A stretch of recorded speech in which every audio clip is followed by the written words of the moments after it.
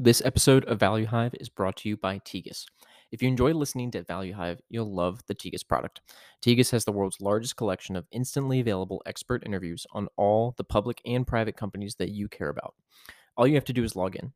So if you're tired of high cost and time consuming expert research calls, give Tegas a try and see for yourself why many of the most trusted and well respected hedge funds, mutual funds, family offices, allocators, and VCs rely on Tegas to scale their expert research and to get the critical information they need faster than ever.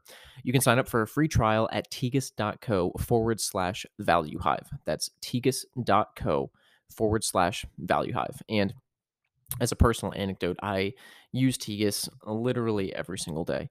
It's the first resource I use when I start researching a new investment, and it's one of the last things I do before I finish up rounding out my research, and I know you'll love it as much as I do. Before we dive into today's conversation, I want to talk to you about MIT Investment Management Company, also known as Matimco, the investment office of MIT. Each year, Matimco invests with a handful of new emerging managers who it believes can earn exceptional long-term returns in support of MIT's mission. In order to help the emerging manager community more broadly, they created emergingmanagers.org, a website for emerging manager stock pickers. For those looking to start a stock picking fund or those just looking to learn about how others have done it, I highly recommend this site. You'll find essays and interviews by successful emerging managers, service providers used by MIT's own fund managers, essays Matimco has written for emerging stock pickers, and more. Matimco also occasionally and opportunistically hires new members for their investment team. To view the job description, please visit matimco.org/global-investor. That's mitimco.org/global-investor. The Matimco team spends their time learning about great businesses and investments, working with exceptional investors around the world in order to support generations of MIT innovators. This episode is brought to you by Ticker. Ticker.com is focused on bringing institutional level investment research to you, the individual investor. Ticker.com is powered by S&P Global Capital IQ and has coverage of over 50,000 stocks globally with financial data, estimates, valuation metrics, ownership percentages, transcript filings, news, and more. ValueHive listeners can join Ticker's free beta trial today at ticker.com/hive. That's TIKR.com/hive. This is Third Point Capital's third quarter 2023 letter. Dear investor, during the third quarter, Third Point returned negative 0.9% in the flagship offshore fund. The top 5 winners for the quarter were UBS Group AG, Jacobs Solutions Inc., Vistra Corp., Shell PLC, and Danaher Corp. The top 5 losers for the quarter were Pacific Gas and Electric, Microsoft, Hertz Global Holdings, Bath & Body Works Inc., and LVMH, Moet, Hennessy, Louis Vuitton. Performance review and portfolio outlook.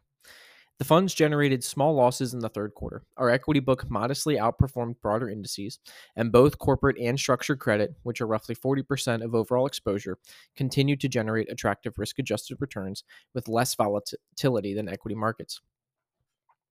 Markets in the third quarter were intensely focused on the dramatic moves in long-term interest rates, as 10-year and 30-year U.S. Treasury yields climbed 73 and 84 basis points respectively, levels last seen before the Great Financial Crisis. Real interest rates are now firmly positive after several years of dovish monetary policy that proved to be a boon to multiples and financial engineering. While the moves in stocks have seemed violent at times, the market reaction to macro developments in the third quarter was quite rational. Unprofitable growth stocks, levered companies, and bond proxies like utilities, real estate, and staples were the big underperformers. Our equity portfolio performed relatively well in this environment, with shorts significantly underperforming longs for the first time this year. Our long book had limited exposure to bond proxies like staples and real estate, and while our largest equity position, PCG, is a utility, its deeply discounted valuation made it far less vulnerable to rate moves than peers, allowing it to extend its relentless period of outperformance versus the sector. It is hard to overstate the market's current obsession with balance sheet strength. This is a growing area of focus for the investment team, as major systematic moves generally create great idiosyncratic opportunities that can only be uncovered through old-fashioned fundamental research. Distinguishing which companies have real leverage problems versus perceived leverage problems involves thorough analysis of asset sale opportunities, capital structures, and cash flow statements, all areas where Third Point has a durable competitive advantage. Our equity team's consistent collaboration with our structured credit, corporate credit, and private credit groups provides us real-time insights into the broad suite of solutions available to corporates to manage their balance sheets to create or preserve equity value. The current opportunity set in credit is the most attractive overall since 2020. Spreads are not extraordinarily wide, but yields are exceptionally attractive, close to 10% on the JPM Global High Yield Index, and we are seeing wide dispersion between high quality and more complex situations.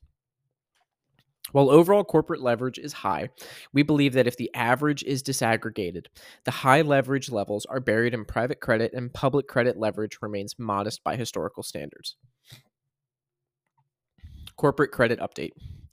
Third Point's corporate credit portfolio has contributed 1.3% to fund returns on a net basis year to date and outperformed the JPM Domestic High Yield Index by more than 450 basis points during that time period.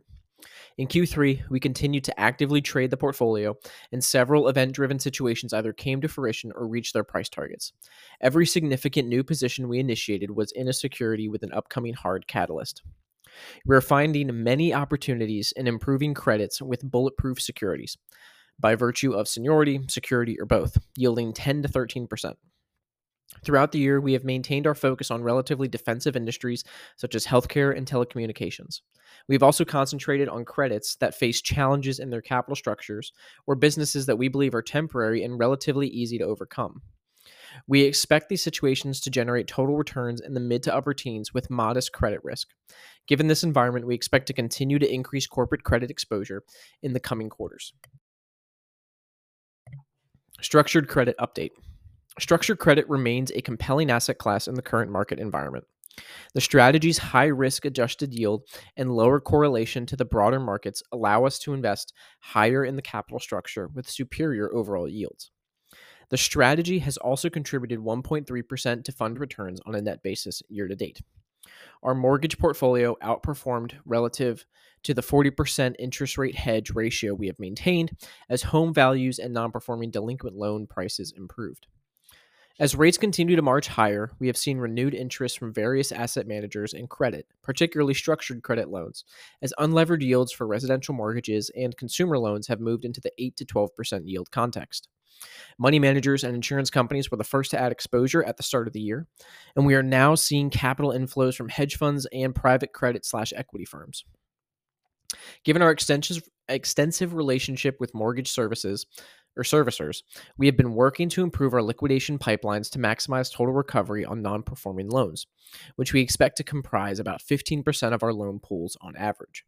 This strategy is particularly valuable when the loan-to-value of the mortgages is around 55%, and we have seen an improvement in house prices for the sub-$350,000 home value segment in the last 6 months. On the ABS side, we are proactive in selling subprime auto ABS earlier in the year and have seen default rates and loss severities increase in the last few months. We believe this is an early indication of a slow reversal in consumer performance. We have focused on more senior cash flows where the deleveraging profile enables us to reinvest at higher yields and with more liquidity, giving us the option to rotate into distressed asset classes if the opportunity arises. We are spending more time on the commercial real estate sector and believe there will soon be emerging opportunities to invest in senior tranches from forced sellers. Business update. We recently welcomed a new team member to Third Point, Chris Taylor. Chris Taylor joined Third Point in 2023. After starting his career at Deloitte, Chris joined New York Life Investments in 2005 as a credit analyst and rose to CEO of Madison Capital Funding, its private lending boutique, where he helped build the platform to over $15 billion in assets and oversaw a team of 100 people.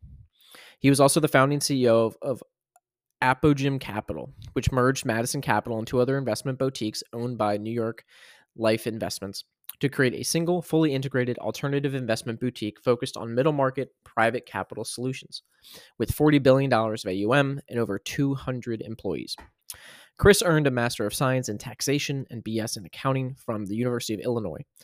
Chris will work closely with the credit team on distressed and other opportunities emerging from the $1.5 trillion private credit universe, as well as helping us build a standalone private credit business to be launched in 2024. Sincerely, Daniel Loeb, CEO and CIO. This is Sohra Peak Capital Partners Q3 2023 letter. Dear partners and friends, our partnership recorded a gain of 27% net of all fees, expenses, and allocations for the quarter ending September 30th, 2023. Over the same period, the S&P 500 recorded a loss of 3.3%, including dividends. The below table highlights the partnership's key portfolio composition metrics as of September 30th, 2023. And looks like the number of holdings are 13, top 5 holding concentration 61.6, average market cap 319 million, and investments non-US 74.2%. Our partnership performed quite well this quarter on both an absolute and relative basis. As our readers know, our sole objective at Sohra Peak is to compound our partnership's capital at the highest rate of return responsibly possible. In order to accomplish this objective, we relentlessly seek out exceptionally mispriced equities within the small cap and micro cap segments of the market across the developed world. I'm happy to report that our investments delivered against our partnership's objective these past several months in a big way. Since inception, our results so far have corroborated our long-standing belief that deep structural inefficiencies exist within our investable universe, as well as our confidence in our perceived ability to identify mispriced securities within this universe with decent accuracy. We remain tireless in our pursuit of unearthing compelling investment opportunities, which this quarter has yielded new holdings, and we look forward to continuing to execute upon our partnership's guiding objective for years to come. While a 27% gain would represent a terrific year, let alone a quarter, we remain humble, realistic, and focused on the long-term performance of our individual holdings and our collective portfolio. We regularly review our holdings accordingly in a disciplined fashion. As always, I would like to extend a thank you to all of our outstanding limited partners, including those of you who have recently joined our partnership, for your steadfast commitment and trust. For prospective partners wishing to learn more, we are currently open to new introductions. Trip to Australia. In October, I spent 10 days traveling through Australia's cities, Perth and Sydney, to conduct primary research on two of our partnership's holdings, Mader Group and Duratec. The purpose of this trip was to confirm or disconfirm existing hypotheses held for each company, to gain a more granular understanding of each company's business model, and to uncover any new useful data points. The trip proved to be valuable on many fronts, and the overall takeaways for both companies were positive. One interesting element on Australian publicly listed businesses was that was reinforced to me during my discussions with operators, investors, and locals, was just how isolated Perth and Western Australia are from the rest of Australia in several regards. Geographically, Western Australia contains 33% of Australia's landmass, yet only boasts a population of 2.7 million people, or 11% of Australia's 25.7 million total population. Within Western Australia, its most populous and only true city, Perth, fields a population of around 2 million. In addition to being physically separated from Eastern Australia, it also seems that Western Australia is considered by many in the East to be a different country altogether. It is even generally viewed as an afterthought when compared to the country's more popular eastern cities. Interestingly, this mindset appears to prevail within Australia's investment community as well, and as a result, Perth-based companies seem to receive less coverage and less interest than their eastern-based counterparts. I don't have any empirical evidence to verify this observation, but I expect it may partially explain why I have also found Perth-based companies to be less efficient, all else equal, than their eastern-based peers within Australia. With respect to Mader Group and Duratec, below is a summary of my field research takeaways. Mader Group. Mader Group's executive team was kind enough to welcome me to their headquarters, where I was introduced to various business functions and team members, as well as given a tour of one of their off-site maintenance centers where select mining vehicle repairs take place. After having spent over 2 years studying and investing in this business, it was helpful to finally see the vehicle repairs in action while being accompanied by CEO Justin Nooch and the maintenance center's general manager. This allowed for a more granular understanding of the nuts and bolts of the company's business model. It was also valuable to meet various internal business teams such as Culture Unit 3 Gears, which is undertaking initiatives to maximize mechanic retention, and the Centralized Mechanic Oversight Unit, which is harnessing the power of Mader Group's significant investments in proprietary technology, a key reason why no competitor has been able to scale beyond a fraction of Mader Group's size and scope. Above all, perhaps the most important takeaway from my time spent with Mader Group was the evident pride and passion for the company, almost electric, that radiated from just about every employee. Looking around at all the optionally donned polo shirts with company logos and chatting with a handful of folks, it was evident to me that upper management has fostered a culture where employees across all functions are ambitious for the company and feel unified in their mission of success. In my experience, having a powerful culture, which can manifest in different forms, is one of the intangible business attributes that is difficult to quantify, but many of the companies that experience long-term success possess it. We remain excited about Mader Group's long-term business prospects and its potential to generate attractive returns for our partnership. The company's vast organic rights to win in North America, where it currently only captures 2 to 3% of its total addressable market, should provide a long runway for earnings growth for the years to come. For context, Mader Group possesses over 40% market share in Australia, which suggests a potential multi-billion-dollar opportunity in North America of 10 to 20x its current annual revenue there. Duratech. Duratech's executive team was extremely kind in the depth and breadth of access they allowed me to meet with executive management, spend time with business unit leaders, and perform site visits across just about every business segment. As an asset remediator, Duratech is quite unique in its collection of business segments in which it performs work including Department of Defense naval sites, mine sites, oil and gas projects, buildings and facade projects, and various government work. Fortunately for me, Duratech was able to arrange site visits for at least one project across each of its major business segments. This included trips to the Garden Island Naval Base off the coast of Perth, the Boddington Gold Mine 2 hours south of Perth, the Central Park Tower Facade Enhancement Project, a tour of Wilson's Pipe Fabrications warehouse facilities, the Cockatoo Island remediation projects in Sydney, and more. Each of these visits was accompanied by a manager at Duratech. This made for educational experiences and crystallized my understanding of how each business unit operates within the greater company, how each business unit fits within its competitive landscape, and the clear paths to continuing to expand each business unit's revenues and profits. During these visits, it was the finer details such as the interactions at Boddington Gold Mine with mine site engineers and Newmont decision makers, and at the Garden Island Naval Base with Duratech field staff that helped tie loose ends and improve my comprehension of Duratech's business in ways that would not have been possible from behind a desk in New York. Spending time at MEND Consulting's main office in Perth was also certainly a highlight. MEND's senior employees walked me through a 3D modeling software equipped with their proprietary AnnoView API, as well as their NATA-accredited petrography lab. The team at MEND is clearly highly motivated and driven to remain at the cutting edge of technological applications within the field of asset remediation, which should continue to bode well for Duratech as a whole going forward. The most impressive takeaway during my time spent with the Duratech team was the sheer depth of talent they possess throughout their first and particularly second level management.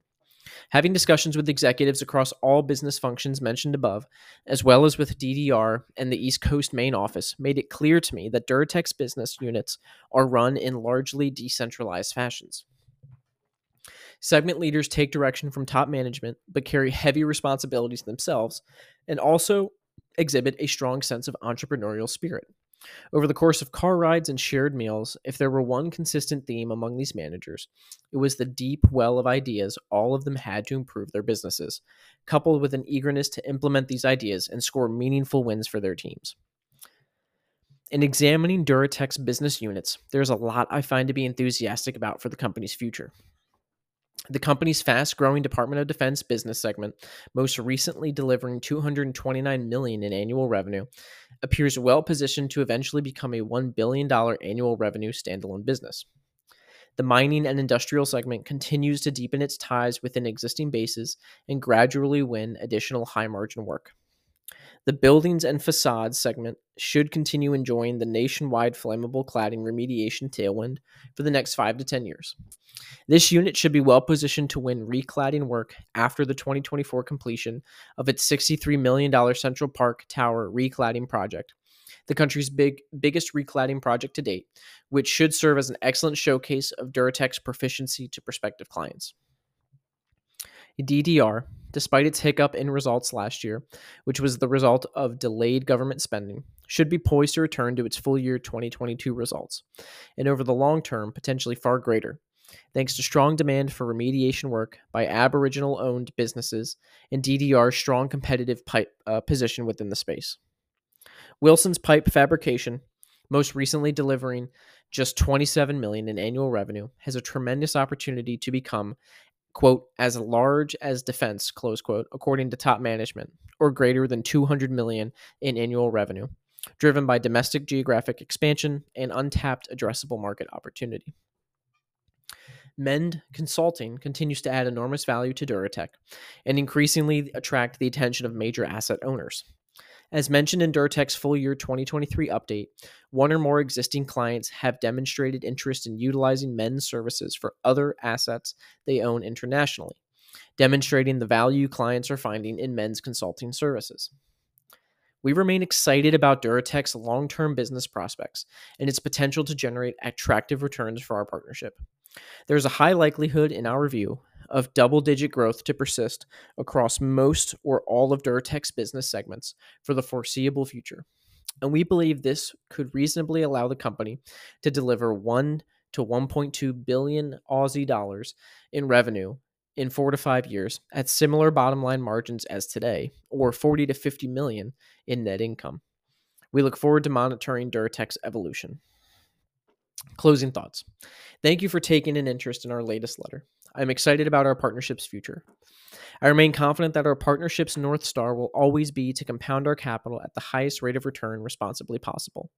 In some respects, this approach may render our partnership uninvestable by many institutional investors. That is perfectly fine by me. We will continue to accept as partners only those who understand and who are aligned with our objective.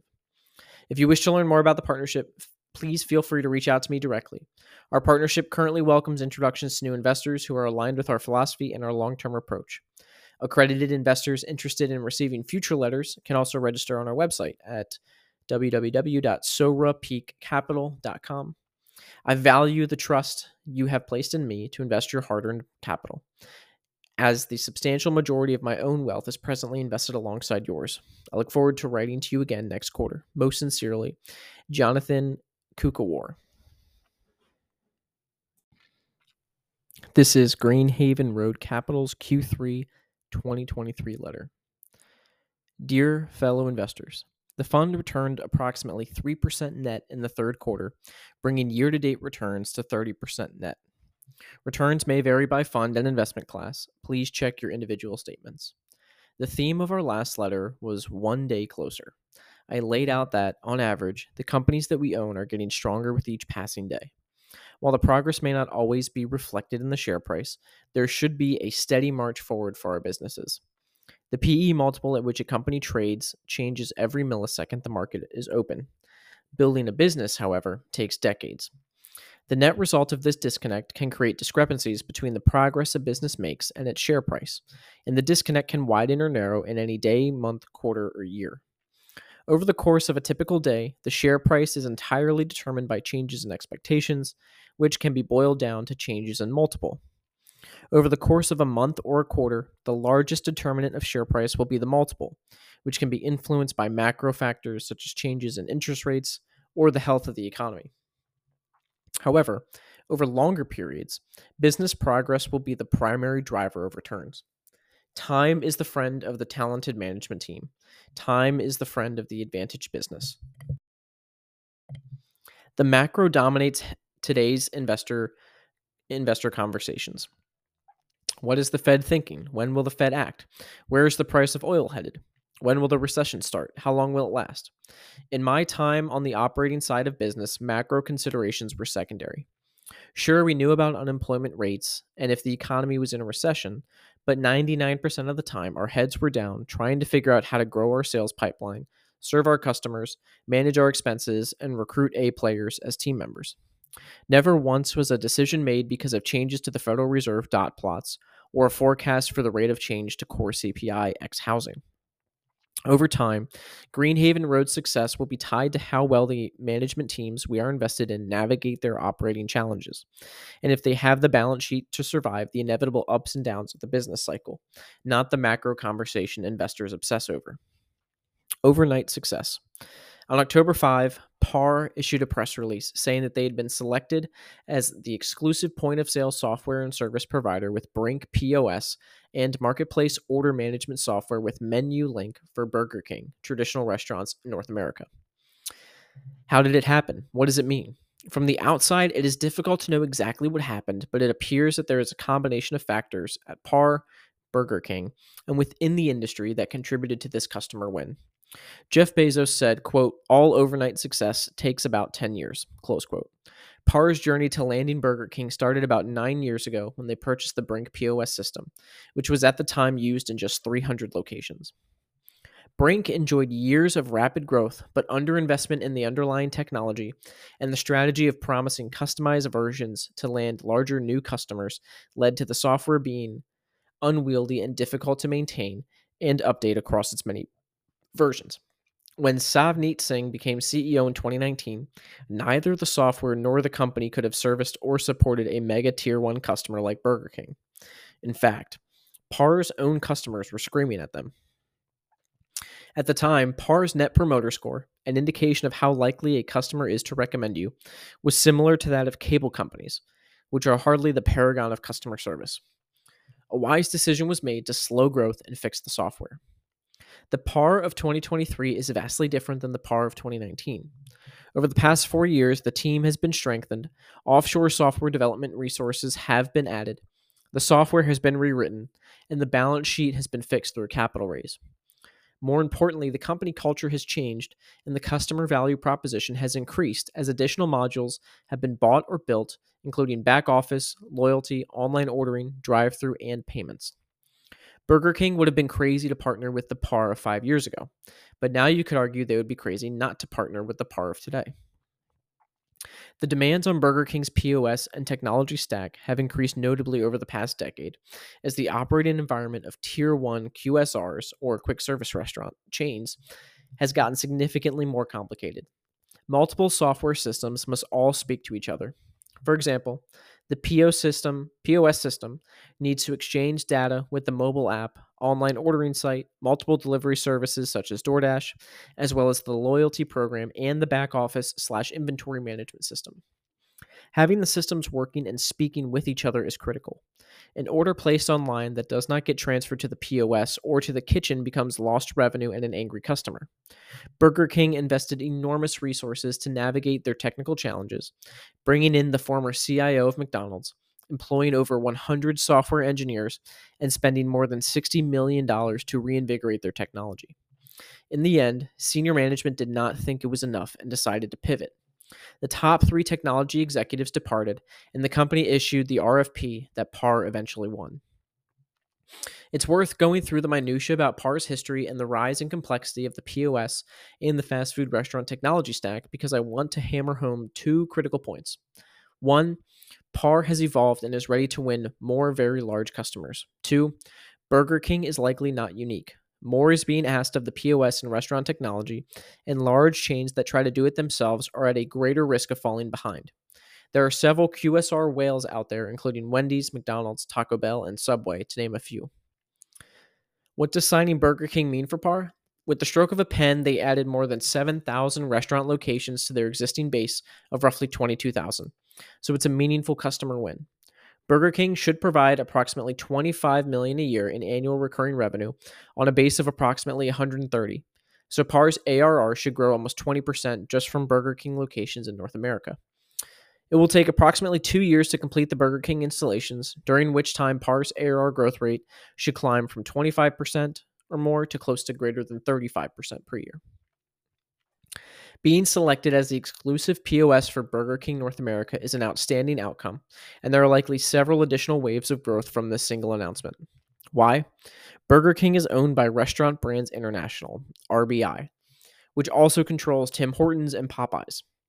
RBI has put their crown jewel, Burger King USA, exclusively on PAR's platform for POS and online ordering, stepping back from internal development and towards standardized data from a single platform. If the Burger King implementation proceeds well, Tim Hortons and Popeyes are the next logical steps, as the same industrial logic that went into selecting PAR for Burger King North America applies to these other chains as well. Popeyes has 2,700 locations, and Tim Hortons has more than 5,300. In other words, 8,000 plus locations are likely to convert to PAR in the next 2 to 5 years, which would represent another 25 million plus in ARR. PAR needs to execute. But wait, there's more. There are also 10,000 Burger King locations outside of North America that restaurant brands should logically want on the PAR platform. International locations are harder because of language, tax, and support challenges, so these rollouts are likely to be the third phase of implementations. Pricing is likely lower for international, but in round numbers, it will likely add another 20 million in ARR on top of the 25 plus million from Burger King North America and 25 plus million from Tim Hortons and Popeyes, the next logical step. But wait, there's still more. The Burger King transition to PAR is part of their Reclaim the Flame program, which is committing $400 million to finance franchise updates and upgrades, likely involving significant hardware sales to PAR. Those hardware sales should be profitable and include PAR drive-through and kiosks, on which PAR gets additional software fees. Burger King franchisees also use PAR products Punch and Data Central, so additional sales of those software offerings seem highly likely as well. At the Burger King franchisee show in Miami, the Burger King Restaurant of the Future booth looked like a PAR showroom. Everywhere an attendee looked, they saw PAR hardware and PAR software.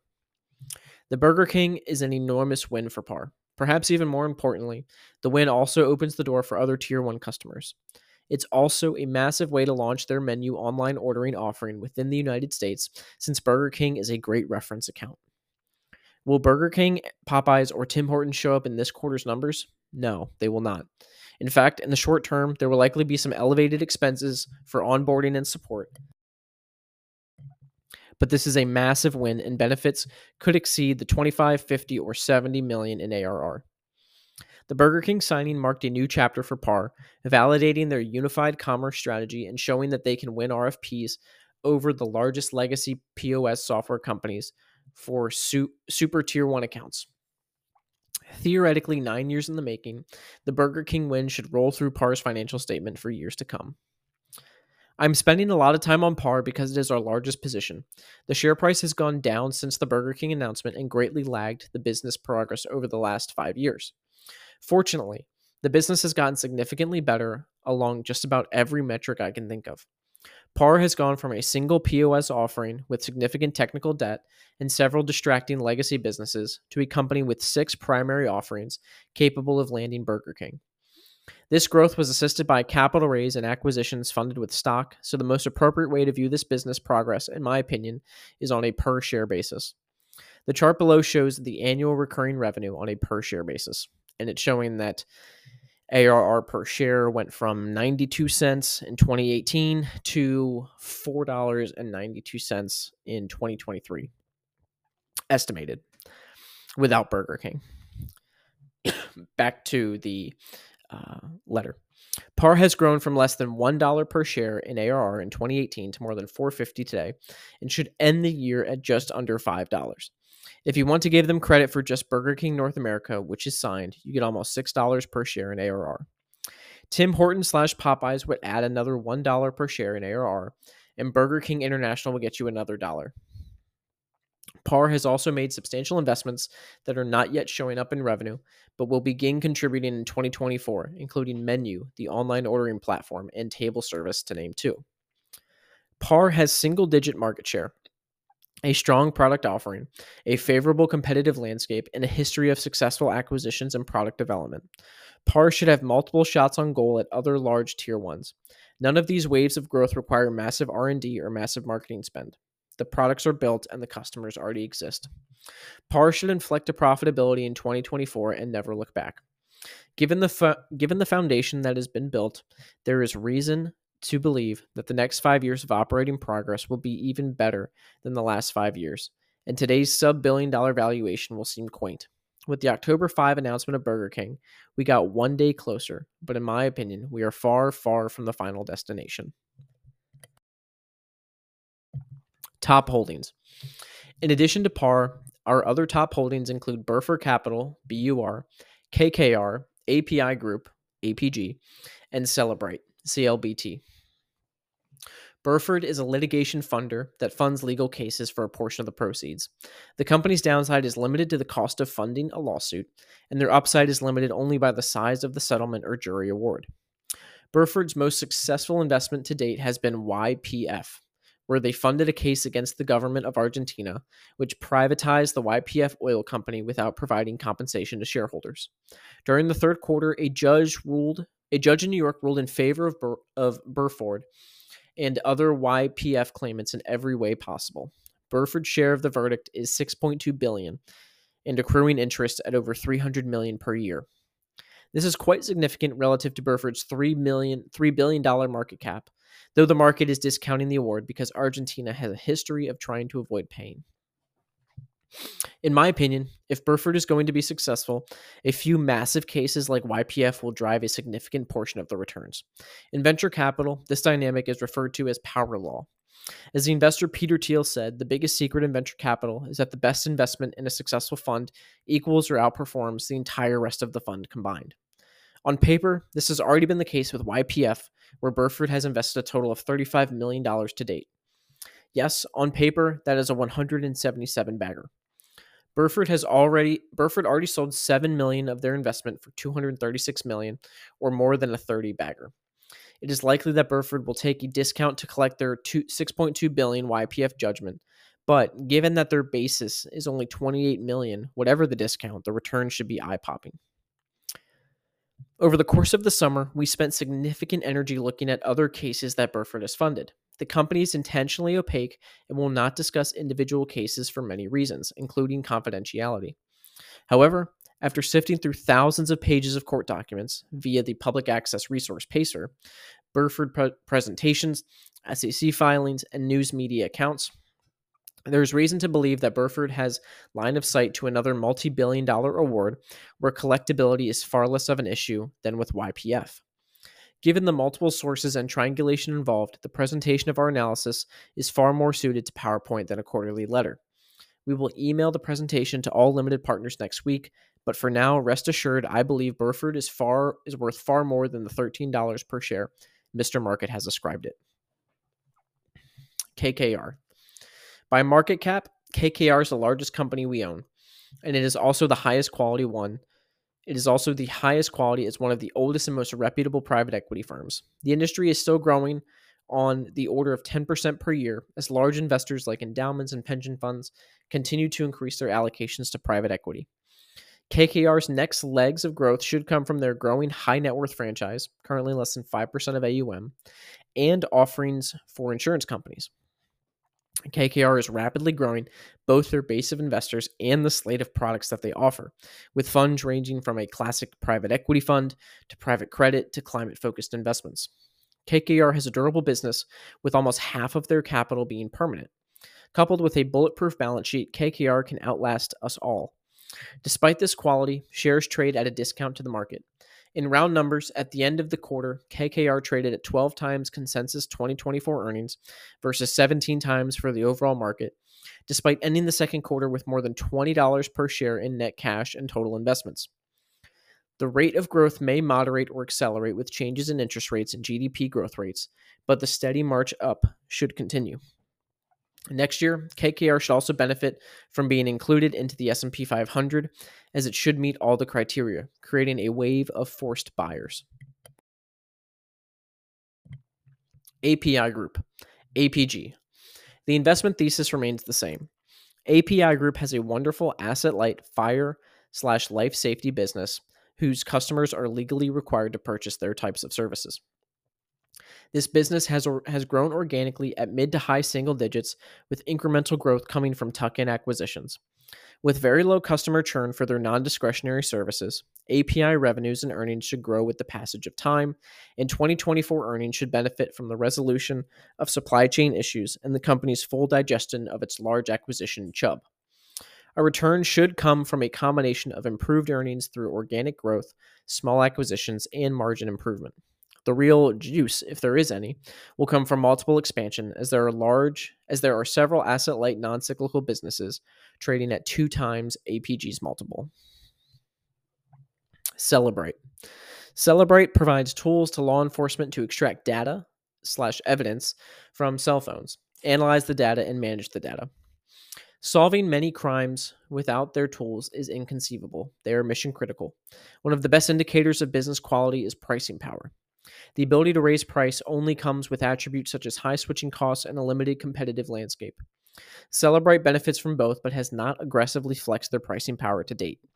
After being acquired by private equity, the company's competitor Grayshift has reportedly been raising prices by more than 30% on select products. Celebrate is taking more of a velvet glove approach, offering newer products with more functionality at higher prices, e.g., their premium offering, which offers additional features and is, in fact, premium, but is also 40 to 50% more expensive. The combination of raising prices, introducing new products, and cross-selling analytics products should fuel growth for the next several years. Extracting data from devices and making sense of it is not going to get easier, nor is it going to become less mission critical. Law enforcement needs tools to fight crime, and Celebrate is the leading arms dealer to collect and review data from mobile phones. Over the course of the quarter, Celebrate hired an executive chairman from the private equity firm Vista Equity Partners. It will be interesting to see if he can apply any of the Vista playbook to Celebrate operations, and if he can help put some of the $230 million in cash that Celebrate has on its books to work via acquisitions. At just over 3 times 2024 revenue and profitable, Celebrate is priced at a significant discount to peers, as if growth will evaporate. I suspect that over time, growth occurs and multiples expand, or a firm like Vista Equity Partners acquires them. During the quarter, we made no new significant investments. Any available capital went into increasing exposure to PAR, given my optimism about signing Burger King, and Lifecore, LFCR, which I believe has significant upside if they are successful in their sales process. Shorts. We remain short the flying taxi company that has the trifecta of regulatory risk, technology risk, and business model risk. And you could arguably throw in a healthy dose of execution risk. Shares remain up on the year, but I do not think time is the friend of this business. We're also short another, quote, science project, quote, battery company with no currently viable product and 2 years of funding remaining. For them, every passing day brings them 1 day closer to bankruptcy. We were short an EV manufacturer that produced only 1,550 vehicles last quarter, which is down from last year. This is a subscale manufacturer that loses money with each car sold. In an increasingly competitive market with declining prices, it seems hard to justify a $10 billion valuation at the end of the quarter. We added an additional short during the third quarter in a company facing significant litigation with the potential for treble damages for their actions and potential liabilities far in excess of their market caps. The litigation will take time to play out, but given the low margins, commodity nature of their product, and capital intensity, it is an unlikely candidate for a GameStop-type short squeeze and has the potential to decline by more than 50%. We are also short 3 major indices. For the first time in the history of Greenhaven Road, we also bought some insurance in the form of out-of-the-money options. This was possible in August when puts on indices declined to their lowest prices in almost 20 years. The puts will soften the blow of any major decline in equity prices and are both an insurance policy and allow us to remain invested in the turbulent times. Outlook. Investors are people. Almost all of us consume news, and it is hard not to be impacted by events around us. There is the war in Ukraine and the very dire, unstable situation in Israel and Palestine. The U.S. Congress does not have a Speaker of the House, inflation is stubborn, and everyone expects a recession. The only argument is when. Right now, it is a slog to be informed. As a citizen, I am depressed, but as an investor, I am fully engaged. With small caps down for the year, we are entering a time of year when tax loss selling accelerates. We are seeing some violent moves in equity prices. In many cases, in my opinion, the balance sheets are being ignored, as are new contracts. We are in a show-me market. It feels like a rainy season, but I think seeds are being planted. We have had multiple 50% plus up years. The returns come in chunks. I don't know when the chunks are coming, but the gap between business progress and share price for our portfolio feels very wide. Fundamentals ignored, macro dominating, Multiples can continue to press, but when they eventually stop, I believe that we are well positioned. Watching the news can be depressing.